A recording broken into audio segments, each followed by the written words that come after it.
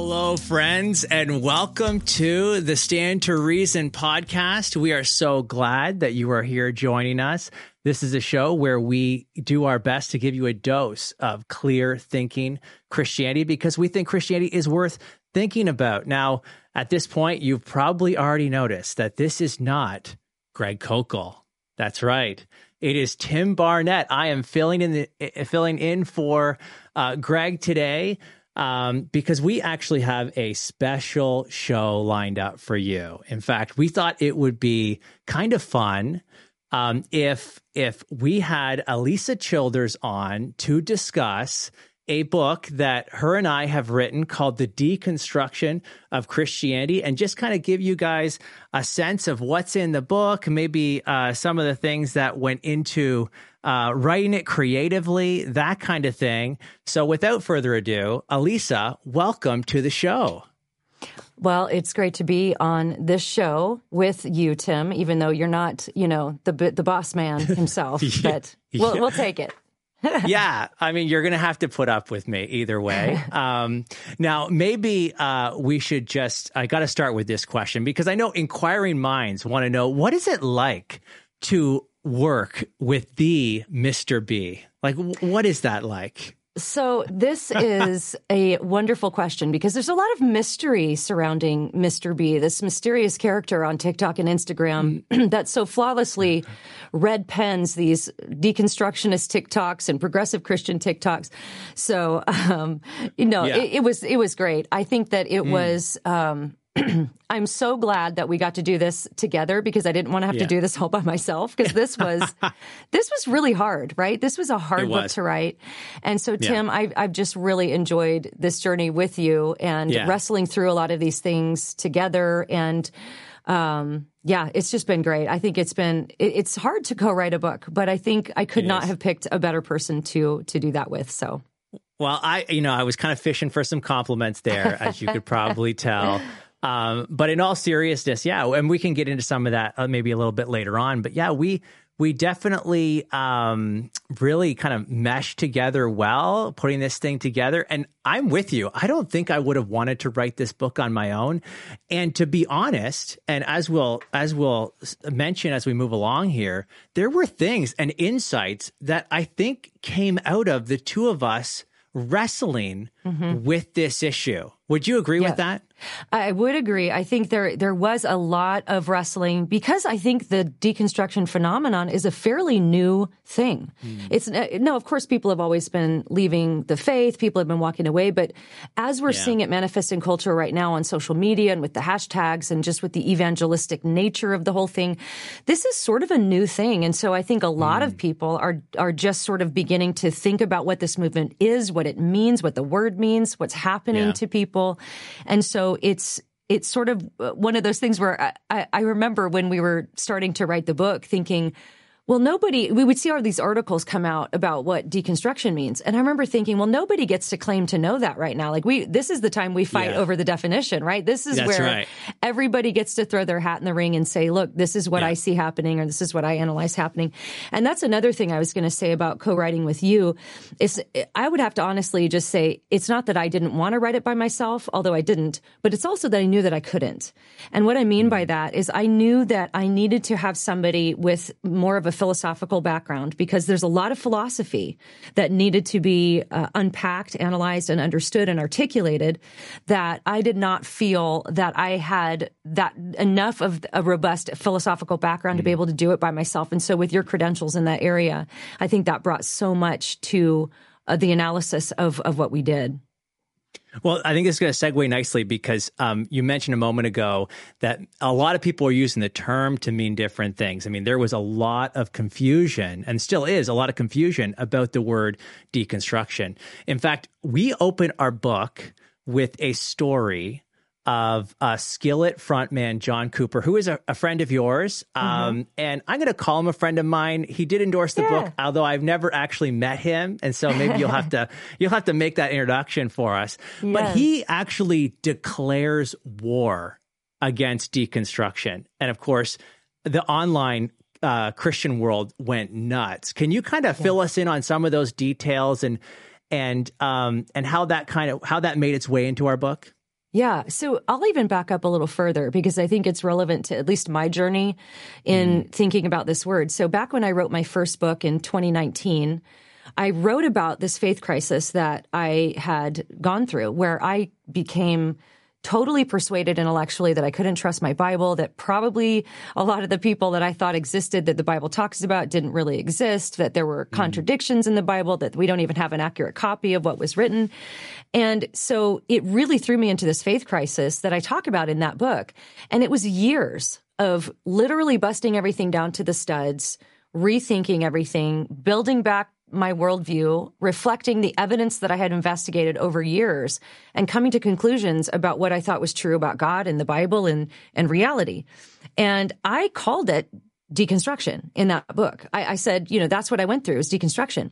Then I noticed that over the years, when I would start to talk about my deconstruction, deconstructionists, the people that were quoting in the book and the people that, who's the movement we're analyzing, would come into the comments and say, you didn't deconstruct. You don't understand deconstruction because you still have toxic theology. Yeah. And I remember being so puzzled by that, thinking, well, wait, I did all the same work everybody else did. I mean, I took everything apart. I deconstruct. I was thinking of the word almost in construction terms at that time. But they were saying no, because you don't deconstruct unless you get rid of toxic theology. And you have toxic theology. In fact, you're a toxic and harmful person, is what they would tell me. And so I started to think it through, like, maybe that isn't what I did. Maybe I did something else. And so right around the time I was really wrestling with what I thought happened to me, John Cooper gets up in front of, 20,000 or so youth at the Winter Jam Festival and says, it's time to declare war on the Christian deconstruction movement. And this went viral, like you mentioned, on Twitter, both on Christian Twitter and on the deconstruction Twitter. So I think it was Derek Webb, who is a high-platformed deconstructionist, who sent it viral among the deconstructionists. And he was saying, this is so much fear. This is harming people. And he was trying to encourage young kids who are deconstructing, don't listen to him. He doesn't know what he's talking about. And then all these articles started being written. And we're talking high-profile platforms, people like the Gospel Coalition, Desiring God, the Royce Report. There were several others that all claimed to know what this word means, but they all were saying different things. Mm-hmm. So some of the articles were saying, John doesn't know what he's talking about. He's misusing the word. But then other ones were saying, no, this is exactly what it is. And so it was like everybody was defining the word differently. And I think that moment when he declared war on deconstruction was the moment when the church realized we're all talking about this word, and we're meaning really, really, really different things when we use it. And so that's when I started to think, okay, it's time to write a book where we present a definition and defend that definition, because now's the time when everybody's doing that. And so I wanted us to be able to throw our hat in the ring, because what I primarily saw in the deconstruction movement was something that was destructive, that was actually destroying the faith. And when I would travel around and speak at different churches, it's like the people in the pews knew that deconstruction was bad. I didn't have to tell them that. The pastors that were dealing with this on the ground level knew, but it was these kind of think tanks, these Christian think tanks that have these online platforms that were saying, oh no, deconstruction is a good thing if you do it in the right way. And it was just, there was so much confusion around the word. And so I think that's why I felt such a sense of urgency to write the book now. And I'm so glad for that event, because that really unveiled that we're defining this word differently. Totally. And this leads nicely, before we kind of give the definition that we came down with on what is deconstruction. I would say the hardest sentence that we wrote in the book was this definition for deconstruction. And you and I, it was probably months where we went back and forth. How do we define this thing after looking through, combing through all the posts that are online and reading the books and listening to the podcasts and all the stuff that's out there? What is this thing called deconstruction? So maybe you can tell us, okay, what is our definition, and maybe a little bit of why it was so, difficult to kind of land here. And honestly, I was a little nervous. I'll just speak for myself. I was a little, with this book coming out, because we were saying something that, frankly, most people, even friendly people to us, weren't sane. And so there have been books written about deconstruction that don't take our approach and don't use our definition. And that, I mean, it feels a little lonely when you're the one voice on this. And I think that's what makes our book unique, is we're kind of that one crying in the wilderness, on our own. But I do think there are many who agree with us. And we're seeing that as the reviews come in and as we travel around and talk to people. So tell me, what's our definition and kind of why was it difficult to land here? Yeah. So our definition in a sentence is that deconstruction is a postmodern process of rethinking your spiritual beliefs, but not regarding scripture as a standard. And that, again, like I said, was the hardest sentence in the book to write, because there were certain elements we knew had to be in there. The postmodern element, the rejection of biblical authority element. We needed people to understand that this is sort of a shift of authority from believing that there's an objective truth about God to be known to the authority of the self. And so we defined it that way, but that was a difficult definition, because if you ask 10 people, I've heard you say this, Tim, if you ask 10 people what deconstruction is, you're going to get 11 different definitions. Yeah. And so I think that I was confident in our definition because I've observed this movement for so many years. And in my analysis and what I've seen as I've followed it for years and years is that most people, you go back 10 years, 5, 6, 7 years, most people defined it as a deconversion, right? Deconstruction means deconversion. I mean, you can even go back to articles that were written by, I won't say the name, but just a scholar I really respect. And he, when he first started talking about deconstruction, used the word interchangeably with deconversion. And then after the John Cooper thing, that changes a little bit. Oh, no, maybe it's okay. Maybe it can be good if you do it in a healthy way. So, Tim, we toyed with that. Because I was still kind of confused, honestly, about what happened to me. I was still holding on to that word deconstruction. But then I was like, but I didn't give in to postmodernism. I actually wanted to know what was true. I wanted to investigate evidence in reality and not just reject beliefs that didn't feel right to me. I wanted to make sure that what I believed was true. So that's not deconstruction according to our definition. And so that's why I even correct myself in this book. I even say I used to use this word. I actually don't use that word anymore. I mean, yes, it had all of the crisis. It had the agonizing, mood of the whole thing, the difficulty, the years-long struggle. But it wasn't deconstruction. And I think once I let go of that, for me, everything just became totally clear. I don't know why I was trying to hold on to that word.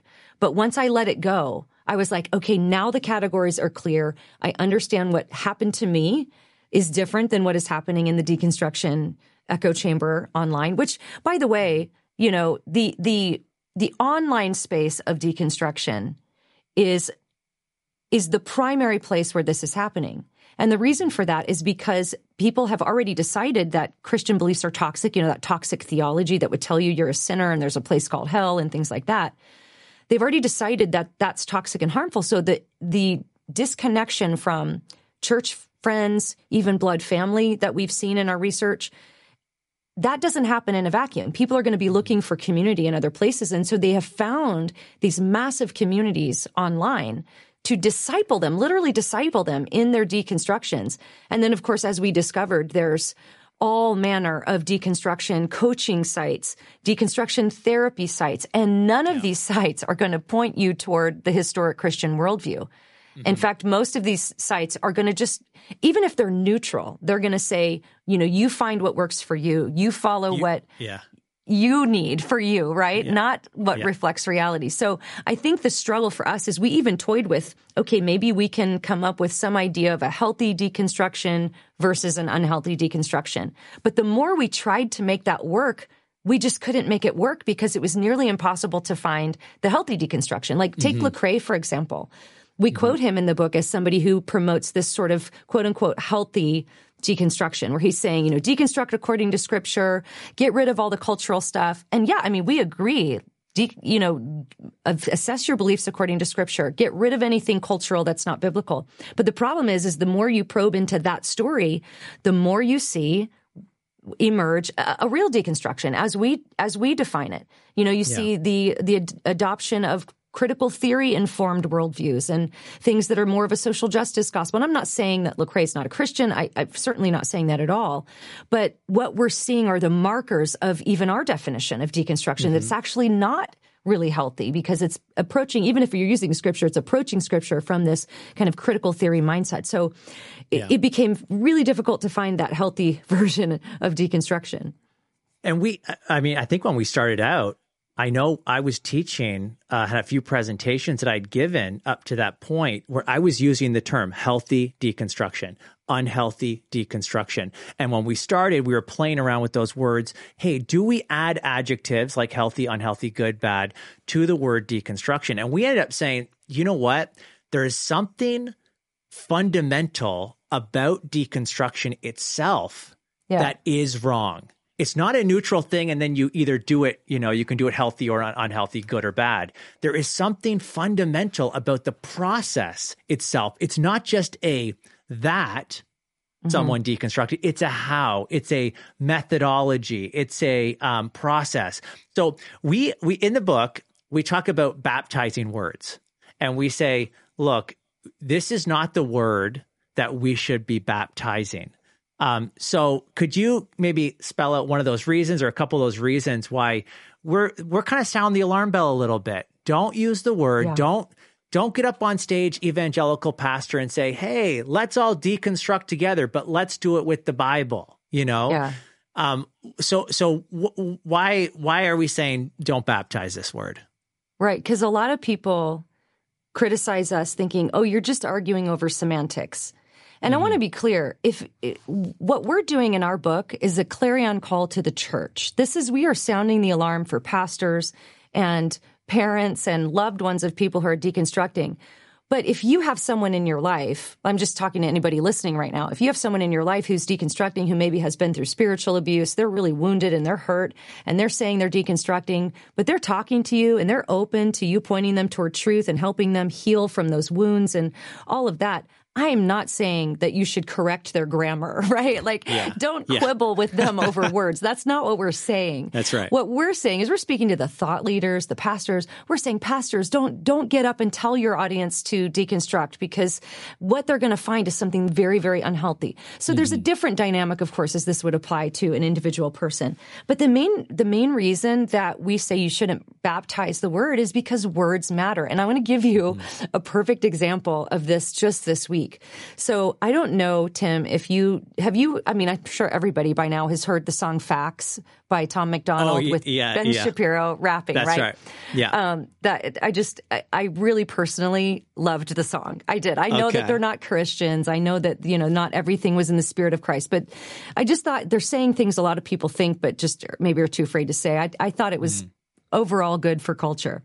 Well, then I watched Jordan Peterson, which this just was so hilarious to me because he's such a high-level intellectual. And he does this hour-long analysis of this hardcore rap song with, Ben Shapiro rapping. So he would stop every few minutes. But he said something that really got me thinking about why words are so important. And this is how I would even respond about the word deconstruction. But he did it with the word gender. So in the rap, Tom McDonald starts out by saying there's only two genders, boys and girls. That's almost at the very beginning. And Jordan Peterson stopped that. And people might think he's nitpicking, but he said that word should not have been genders, because that's conceding language. Culture has invented this idea that there's this core identity that's gender, that's separate from sex. He said the word should have been there are only two sexes. Yeah. And I thought, people might think he's nitpicking, but this matters. And it made me think maybe I should stop using the word gender, because that is conceding language and it means something else in culture. And there's only two sexes. So same with deconstruction. It really matters what the word means. Now, of course, we know language changes over time. I think we even mentioned this in the book, that there are words that meant something in medieval times that the word means even the opposite today. So we recognize that words change in their vernacular, they're under the general understanding of culture. But what we're trying to do right now is figure out what deconstruction means to the broader culture.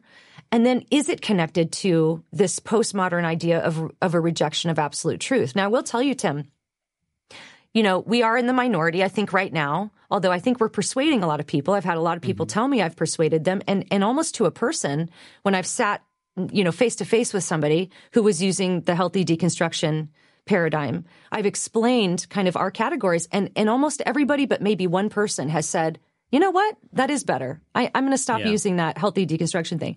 So, and every philosopher that I've asked over the past 5 years, whenever I've been in the presence of a professional philosopher, I've asked them, do you think there's a postmodern element to deconstruction? And to a person, every single one of them has said yes. So I feel like we're in good company. We have good backing, but we don't want to baptize the word for several reasons. First of all, because we're conceding language to culture. But also, when we baptize words like that, it causes confusion.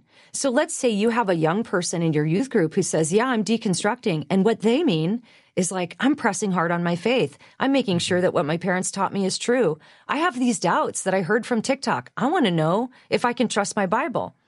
Well, we would say to that young person, you should do that. You should press hard on your faith. You should ask those hard questions.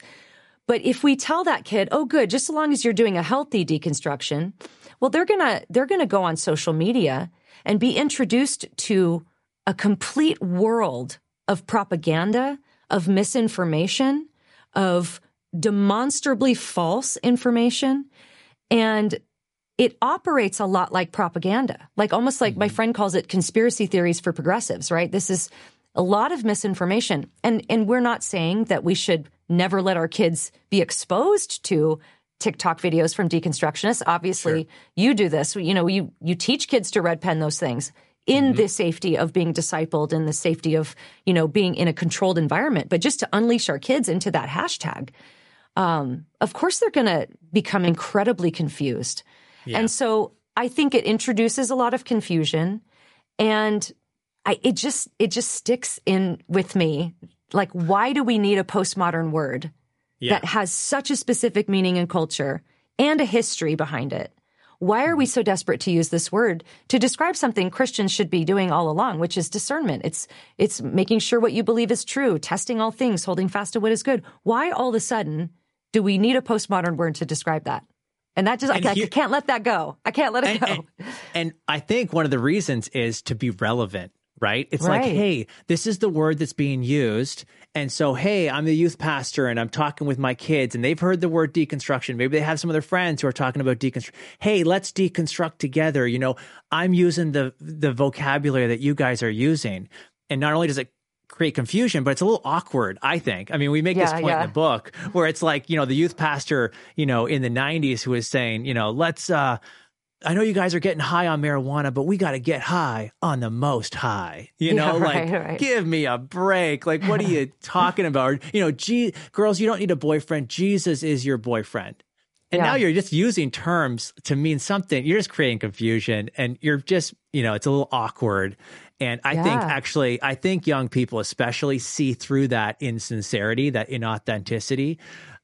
So you're right about that. I think that's part of it. Those two examples specifically, especially growing up in the evangelical youth group culture of the 80s and 90s as I did, I think that those two particular things that I'm sure I heard somewhere as a youth led to a deep misunderstanding of God in a lot of people. I mean, the whole Jesus is your boyfriend, it's almost a culture in the worship music that we hear. It's and it introduced this idea that is just, it's equivocating on the word. It's using the word in two different ways, and Jesus is not your boyfriend. And getting high on the Holy Ghost almost introduced this idea that I need to have this experiential thing or else I'm not in communion with God. I have to, feel these feelings. And even as harmless as they may sound and as cool as they may sound, it actually causes a lot of theological damage, I think. Yeah. Yeah. That's exactly right. You got the wheel spinning, and but we gotta keep moving here. I think that there's some observations we make in the book about how deconstruction is fundamentally flawed as a process, that honestly, before going deep and starting to listen to and read and watch the kind of the deconstructionists themselves, I was completely unaware. And now, as part of when I present on this, what I do is play these videos of these deconstructionists making this kind of case for themselves. Like, here's what deconstruction is. And honestly, just playing the videos shows the congregation the problems with the view. Now, I'm thinking of three in particular. We've mentioned no biblical authority. But there's two others that we talk about. One is that there's no right destination, and the other is it's a never-ending process. Could you say something about those three things? Yeah. So in our research, it's really interesting because it's difficult to analyze the movement as a whole because people land in so many different places. Some people land in progressive Christianity, some land in agnosticism, some land saying I'm an agnostic or I'm some kind of secular humanist. But a lot of people in the deconstruction movement advocate for not landing anywhere. And I think ultimately even the people that land in some of those places are persuaded by the ones who say, you shouldn't land anywhere. And one of the people that we talk about in the book who has a really big platform in the deconstruction space is a guy called the Naked Pastor. Now, as Tim has said in several interviews, don't Google that because that might take you down a dark place you don't want to go to. But the Naked Pastor, he says over and over again, don't land, don't form any new beliefs. Just keep deconstructing. In fact, he says, if you form new beliefs, you'll just have to deconstruct those. Just keep asking questions. And then he goes on to say, in fact, questions are the answer. Now, there's a couple of things that, of course, for every apologist who's listening to this, already your skin is crawling with the logical fallacies, right? In just those statements, because of course, it's a belief to say you shouldn't form new beliefs. And to say questions are the answers is actually a statement. That's not a question. So that can't be the answer. So it refutes itself, right? So that's just a little logic fun there. But that is a very popular view, is that you really, and I think there was even a couple of others that we quote in the book that are saying this. Yeah. And so deconstruction really is more of a method, right? It's not really about where you go. And that's the other thing that you mentioned, is that there's no goal. And this is another thing Naked Pastor says and others say, is you don't have a goal. And this is why if the deconstructionists who critique our definition could just hear this, that's one of the reasons we said a rejection of biblical authority. Because part of the nature of deconstruction is getting rid of any sort of external source of authority for truth, right? It's it's an internal thing. And I think that if we were face to face and asking these questions, they would say, you shouldn't use biblical authority, of course. Because that's sort of this system of oppression that's just seeking to keep you in the fold. And, there's so many TikTok videos claiming that. So no goal, don't form new beliefs. And I can't remember the first one you said, but you could probably comment on that one too, because I know you were in there too. You got it. And I actually wrote an article on Stand to Reason's website. People can check it out. I think I titled it, Why I Changed My Mind About Deconstruction. And these are just three particular reasons. But that first one, where there's no right destination, there's no right place to land, that is, you hear that over and over again. And of course, it makes sense when you start to see the deconstruction project for what it is. It makes sense. Of course, it doesn't matter where you land, because truth, objective truth, is not what's the goal here. It's something else. Maybe it's your personal happiness or whatever. But it's not about truth. And then of course it just never ends, as you mentioned. And then finally, there's no biblical authority. And by the way, we see people in this movement saying things like, you have a problem with penal substitutionary atonement? Well, Paul was wrong. Yeah. What? Wait a second. So it's not that I'm going to now refute penal substitution by using other verses or the context or whatever. That's not what's done. The response is, that's what Paul taught, but Paul was wrong. And by the way, it's okay to say the Bible is wrong. And if we don't say the Bible, if we can't say the Bible is wrong, well, that's just people using power. That's pastors, trying to control their congregation, trying to control their people.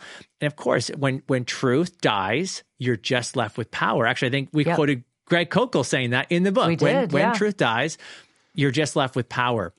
But we'll come back to that in a minute. I think deconstruction, you mentioned by saying it's not new. And And we write about this in the book. We actually have a chapter, we call it Rerun. And so for people who, are older than 40, you know what a rerun is. This is when you watch cable TV and you had to be there to watch it, and if you didn't make the time, if you, were in the bathroom or something, the restroom, you missed out, unless there was a rerun where they would replay the same episode. Well, we say this whole deconstruction thing, it's like a rerun. And in fact, it goes back to the Garden of Eden, which, by the way, is that's a bold claim. In fact, I remember when we wrote the line in the book that Satan is the father of faith deconstruction. And Amy had read through our book and she was helping with some edits. And I remember her sending a text message to me saying, basically, Tim, that's a great line, but people like the deconstructionists are going to hate this, you know? So what do we mean by that? What do we mean Satan is the father of modern, deconstruction? Well, so because he's the father of lies. And so there is such a deceptive element to deconstruction because its primary purpose, you see, there is a goal. And that's the thing is, yes, the deconstructionists will say there's no goal, but there is a goal. And the goal is to get you to leave what they call toxic theology. This is why they told me I had not deconstructed, because I still hold to the historic Christian gospel that would basically say, I'm a sinner. I need a savior. Jesus is that savior. He lived a sinless life, died a bloody death on a cross as my substitute, was buried, rose again, ascended into heaven, will return to judge the living and the dead. And there are these eternal destinations of heaven and hell, because I believe that's toxic theology. And so that is the goal. Make no mistake, the goal of deconstruction is to get you to leave that behind, because from that, in the mind of the deconstructionist, flows all manner of error, like the church's stance on sexuality, what they perceive to be unholy political alliances. And by the way, that encompasses any conservative Christian who might be conservatively, politically conservative, regardless of how they may feel about Trump, although Trump plays a huge role in the deconstruction thing as well. We have to acknowledge that. The whole Trump thing just broke people's brains. I forget who, somebody said that, and I was like, that is a perfect way to put it. Trump just broke everybody's brain. And it just... Yeah. So that was definitely an issue. And so I think that in analyzing the movement, we just to keep those things in mind that they'll, and this is why they're pushing back so hard on us, Tim, I think, is that they're saying, why would you say that? You don't understand. But then in all the comments they'll make, they kind of prove our definition and prove what we're saying to be true. So I'm not sure that the movement is that self-aware of what is actually happening, but it is definitely has a goal, and that's to leave historic Christianity. Yeah. And by the way, we have a goal and we have a guide. Yeah. Okay. Our guide is scripture and our goal is sound doctrine. Okay. We're not hiding that. That is our agenda. I know they talk about, those conservative apologists who wrote this book, they got an agenda. Yeah, we're not hiding that. That's right. We're explicit about our agenda. We don't want anyone to leave Christianity. We want them to, of course, rethink their faith. We want them to grow stronger faith. We want them to have evidence for their convictions. I mean, all those things. But we're not playing games here. And these guys who are going around saying, well, there's no guide, although you can pay me to help you, to guide you through your deconstruction. I mean, that's the thing. Sometimes we're talking like deconstructionists charging churches $500 consultation fees just to Zoom with the church to help them, analyze them. And look, I'm not saying it's wrong to charge for services that you're, if you're working, of course, but to claim otherwise is what is kind of the hypocrisy is they rail against evangelical culture. They'll say, oh, you guys are just writing this book because you want to make a bunch of money, but they're writing books that they're selling. So there's a little bit of a hypocritical element in that as well, I think. Yeah. No, I think you're exactly right about that. Okay. One of the difficult aspects of this book, for I think for both of us, was trying to balance truth and compassion. In the book, we even talk about this deconstruction stuff. It's like you're going to a burial but it's also like you're going into battle. And how you navigate that. And this was one of those things that kept me up at night, actually. It's like, are we coming too hard with the truth? Are we being, too soft with the compassion? Like, how do we balance this? Fortunately, I think that we've received a number of positive reviews about, the balance there. I'm just curious, can you kind of flesh out for our listeners, what we're talking about with the burial and the battle? Yeah. This is so important because I think where John was misunderstood when he said it's time to declare war on the Christian deconstruction movement. He wasn't saying we're declaring war on individual people who are hurting and confused and suffering from church abuse and things like that. In fact, John's one of the most compassionate people I know, and he would totally cry with those who cry in those kind of situations. But it's the ideology that he wants to declare war on. And so maybe a helpful way to think about it would be like a disease or like a pandemic. You have people dying of a disease. You want to declare war on that disease because you love the people who are dying from it.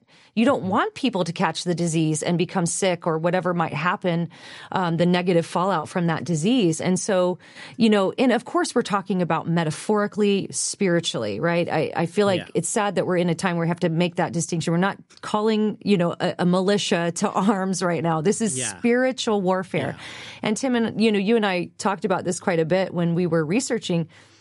If you don't like war language, if you don't like war metaphors, you're not going to like the Bible because the Bible is filled with war metaphors. And that's one of the things deconstructionists rail about is the war metaphors that evangelicals use. Well, that's because that's all throughout the Bible.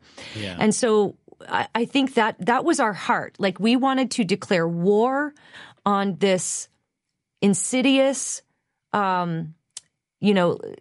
thing that's taking people's faith away for the sake of the people, because we have compassion on the people who are being confused by it and deceived by it, and just sort of swinging back around to the father of deconstruction, the devil being the father of deconstruction.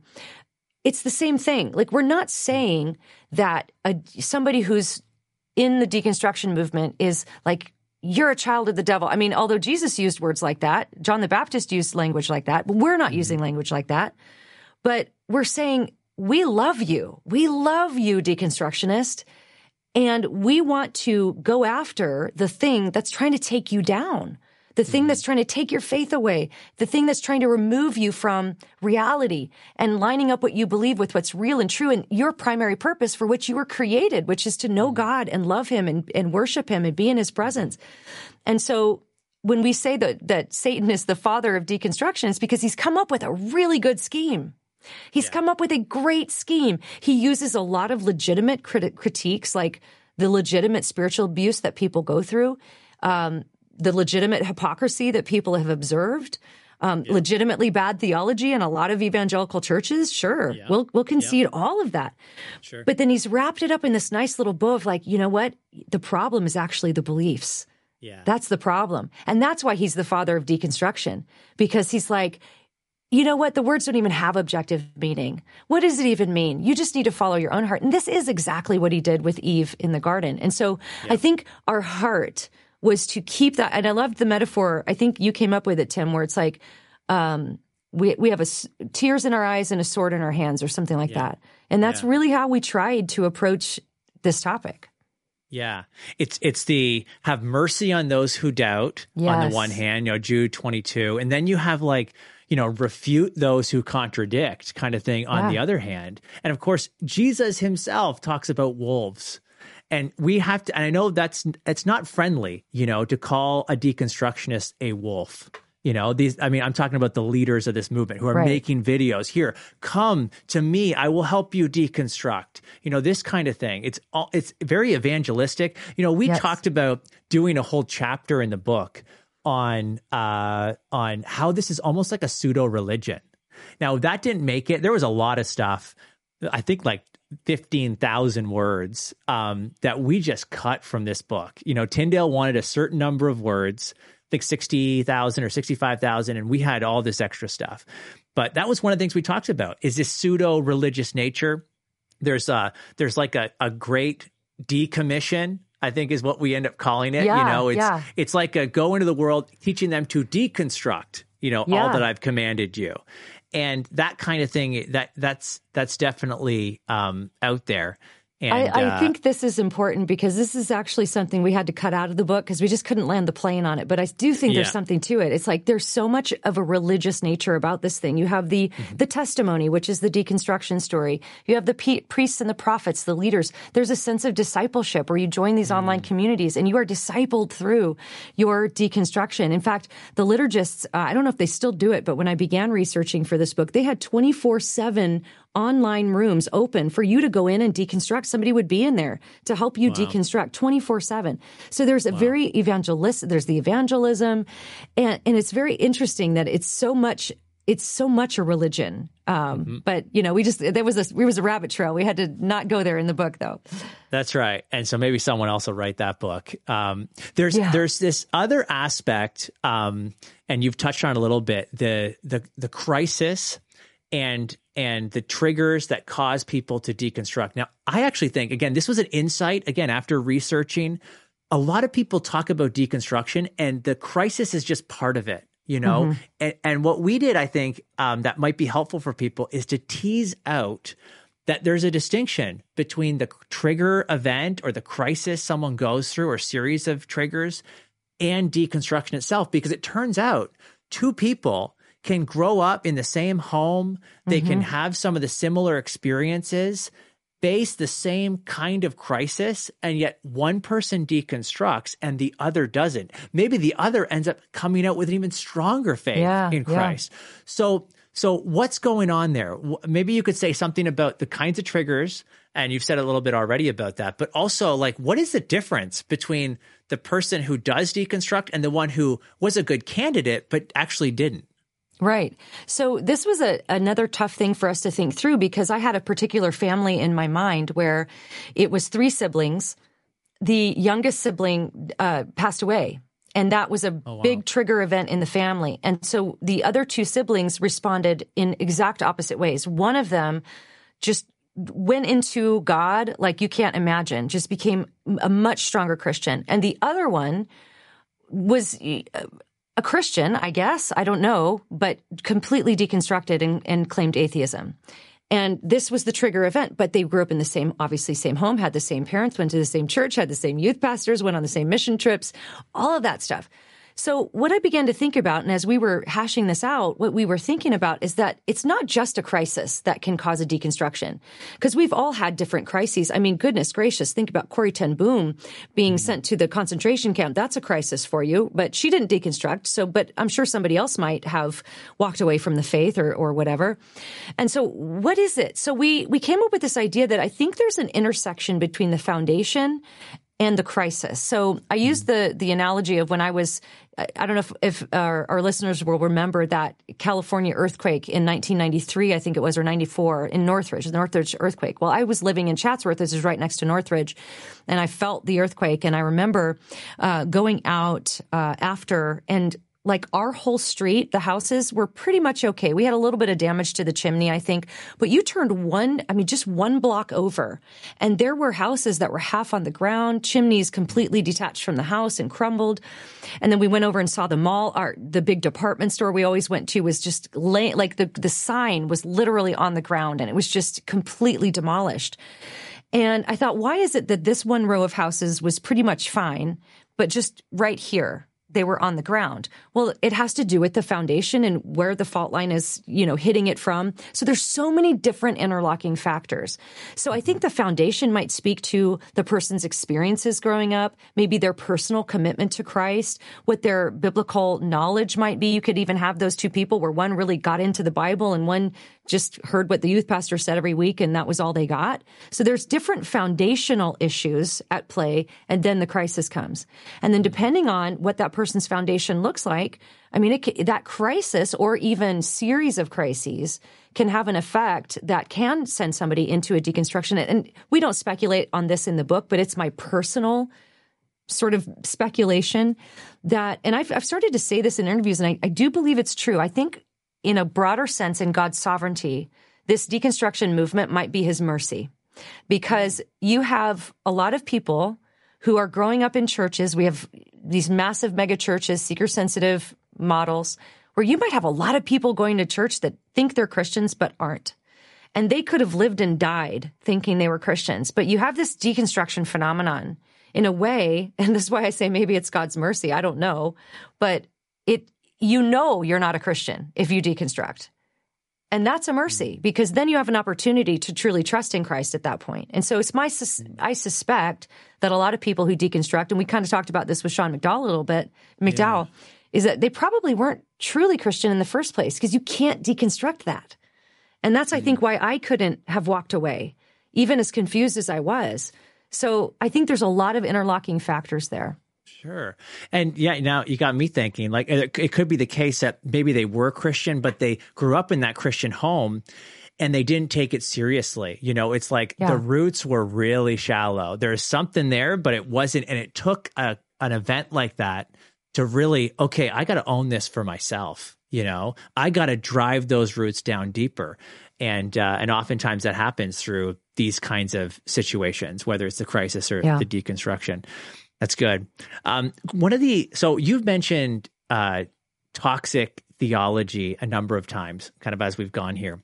And this is one of the triggers or the crises that we talk about in the book. Can you kind of, because I think this is big. This is like a huge aspect to this. It's not just when people talk about spiritual abuse, there is legitimate. You've mentioned this real legitimate abuse where a pastor abuses his authority, his power, this kind of thing. But then there's spiritual abuse that is just telling someone that Jesus died for their sins. Yeah. I mean, we talk about this in the book. Yeah. There are kind of on these online communities and on the blogs, there are deconstructionists talking about how if you tell someone that they're a sinner, that Jesus died for their sins, then you're engaging in abuse. Like you're telling, it's like child abuse. Don't tell your kids that, you know? So could you, and that's just one example. We could talk about hell, complementarianism, I mean, all these different things. Yeah. So kind of flesh that out. What's going on there with this whole toxic theology stuff? Well, it was an interesting exchange I had on Facebook maybe 3-4 years ago even, where a deconstructionist had come on under one of my posts and saying, you know, there's so much spiritual abuse. You're just denying that there's spiritual abuse. And I take spiritual abuse very seriously because I've been through it. I have loved ones who have been through it. Harrowing stories. So I am not at all denying that spiritual abuse exists, especially with the rise of the seeker-sensitive model, the megachurch model, where I think that attracts a lot of narcissistic pastors who are, the celebrity cult of personality kind of thing. So I think churches like that are ripe for spiritual abuse. And I've seen it happen. It's happened to me. It's happened to my friends. So I take it very seriously. But I came into the comments and I said just that. No, I actually take spiritual abuse very seriously. I've been through it. I know it's real. But the problem is that in deconstruction and in progressive Christianity, people will say that just being taught substitutionary atonement is abuse. And a deconstructionist came in and said, substitutionary atonement is abuse to teach that. Yeah. It's psychologically damaging to teach somebody that. So that, I thought, okay, so I'm onto something here. And so that's a difficult thing in the abuse conversation is because you have to untie some knots. There's legitimate abuse, which is real. And then there's sort of perceived abuse because maybe you were told you can't have membership in this church if you are in an unholy sexual relationship unrepentant, right? If you refuse to repent of your unholy sexual relationship, you can't be a member here. Well, I was abused. I was oppressed by that. So the abuse conversation is huge. It's a ball of knots that can really span legitimate and what I would call illegitimate abuse claims. Yeah. And that's a tough one to navigate, especially on a personal level with people who are going through it. In the book, I think it was you that came up with the illustration of someone coming up to a person that's on the ground and just trying to beat on their chest. Yeah. And it's like, and you ask the question, is this abuse? And most people are like, yeah, like just they're beating on their chest. This is not good, But what if you found out that what's really going on is that person's heart has gone into fibrillation or whatever, it's stopped. And what the person is doing when they beat on their chest is actually called CPR. They're doing chest compressions. Now, does that change whether you're calling this abuse or not? Well, of course it does. What changed? The action? No. What changed is knowing the truth of the matter, of the situation. This wasn't someone beating someone up. This was someone trying to save someone's life. Right. And I think it's a really good illustration, and it makes the point. Look, telling someone that they're a sinner is abuse if it's not true that they're a sinner. If that's not true, okay. But if it's true, and this is a step that leads towards their repentance and eternal life, then it's like the best thing you could tell someone. I mean, it's the gospel. Jesus died for your sins. It's good news for a reason, because the bad news is actually true. It's not just we're making this stuff up. And the same goes with hell.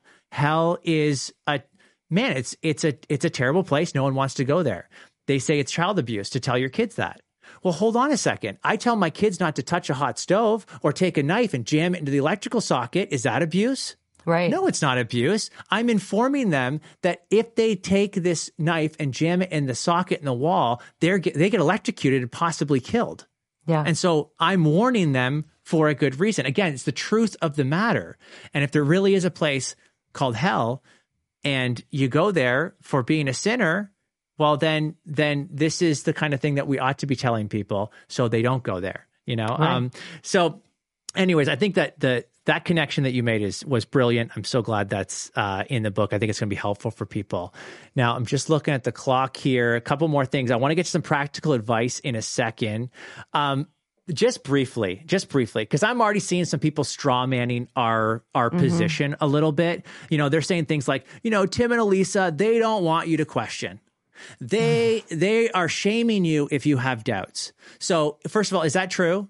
And if it's not true, what are we recommending as kind of the alternative to deconstruction? How to tell if someone has not read your book without telling you. Yeah, that's they right. obviously have not read the book if they're making that claim. Yeah. So I think that that is one of the biggest misconceptions that I just continually beat this drum because I want people to hear us. We are apologists. We want people to ask hard questions. We love hard questions. We don't want young people to push down their doubts. We don't want to shun questions. In fact, we have a whole chapter on questions where we encourage every pastor in America to have a Q&A after their sermon so that people can ask whatever question is on their mind. We want that to happen. But what we're saying is that's not deconstruction. Asking honest questions, and by the way, as you brilliantly wrote in the book, not all questions are seeking answers. Some questions are seeking exits, and I think pastors need to understand that because this was a personal experience I had where somebody I knew that was deconstructing kept asking me the same question over and over again about like the biblical manuscripts, and I kept giving her books to read and articles and answers to her questions, and she just kept rephrasing the question, and I realized she doesn't want the answer. She wants the exit. She's looking for the Bart Ehrman or the somebody to give her the permission to leave behind this book that she thinks is actually oppressive to her. And that's really what's going on. And so I think that's what we see going on in the hashtag a lot. But no, we are not saying to push down or not, ask the hard questions or something like that. That's just ridiculous. That's good. Okay, we got that clarified. Excellent. Okay, we've got 3 minutes left. We need to say something about kind of practical advice. I think, and you did most of the heavy lifting on this chapter in the book called Advice. It is worth the price of the book. Okay. And I can say that because Alisa wrote most of that chapter. So Alisa, help just, sketch out, people have to get the book to read it, but in, kind of 3 minutes, give us what's the best advice we can give. Right. This is the number one question I receive when I'm out speaking is how do I talk to the person in my life that's deconstructing? And so we actually suggest asking a lot of kind of diagnostic questions about your relationship with this person because how you're going to navigate this with a deconstructing spouse is going to be really different than how you might navigate this with a deconstructing teenager or how an older couple might navigate it with an adult child who's in deconstruction and they have grandkids to think about. And there's all sorts of different relationship dynamics to consider. So if there's tension in the relationship due to the deconstruction, which they may or may not even be talking to you about, We give some counterintuitive advice, but I really think this has set a lot of people free. I've had people tell me, like, this is what we've been doing. Thank you. It just validated the path we've been taking. But you have to understand the nature of what your loved one is going through. Again, this is not a truth quest. This is not them wanting to get their theology correct. If they're deconstructing as we're defining it, right? They might be defining it wrongly, and that's good. That'd be great, because then they're probably seeking truth and maybe it's something else. But if they truly are deconstructing, they've already decided you're an unsafe and harmful person. So they don't want to talk to you. They don't want your truth claims or your debate or whatever that is. They see that as being attacked because they believe that what you believe makes you a harmful person. So the impetus to disconnect from you and the rest of their family and the church and all of that is very strong. So what we tell people, the biggest piece of advice we could give, especially if there's tension, is that you have permission to back off and just try to maintain the relationship. Just try to stay in their life, because they're not going to listen to you, at least in this crisis phase. Maybe you can get down the road to a phase where you could, pull out your tactics and ask some of those diagnostic questions. But in this time, it's really okay to just live the beauty of the gospel out in front of them, love them, try to maintain that relationship. You're not going to fix their theology over coffee. This didn't happen over coffee. It's probably not going to be fixed over coffee. So it's really, that's okay. Just maintain the relationship and then hope and pray that you can get to a point where maybe those conversations can happen down the road. Yeah, and we go into more steps there that people can follow. Again, it's worth the price of the book. One of the things that, and we're at the top of the hour here, is I just want to say that we spent a lot of time thinking about how to end this book. And I think we end with something called the Saturday, and the message is really hope. Isn't that right? Like, we really want our readers to see that there is hope at the end of this. And I know that there's going to be a lot of people who hear this podcast, who know someone, have a loved one who's going through deconstruction. And we would want them to know that there is hope on the end of this. Maybe in the last 20 seconds here, if you had a message of hope to leave, what would you say? I would say this thing is brand new. We have no idea how this is going to turn out. And I hope, it's my hope, that this is going to end in a big revival. I think God's going to draw people to himself that maybe never were with him to start with. And it's his mercy. And I have tons of hope. Well, that is a good word to leave on. Alisa, thank you for joining me for this hour. The time just flew by. Really appreciate you and the work that we've done together. And all you who are listening to Stand to Reason, we appreciate you coming along with us. Until next time, give them heaven.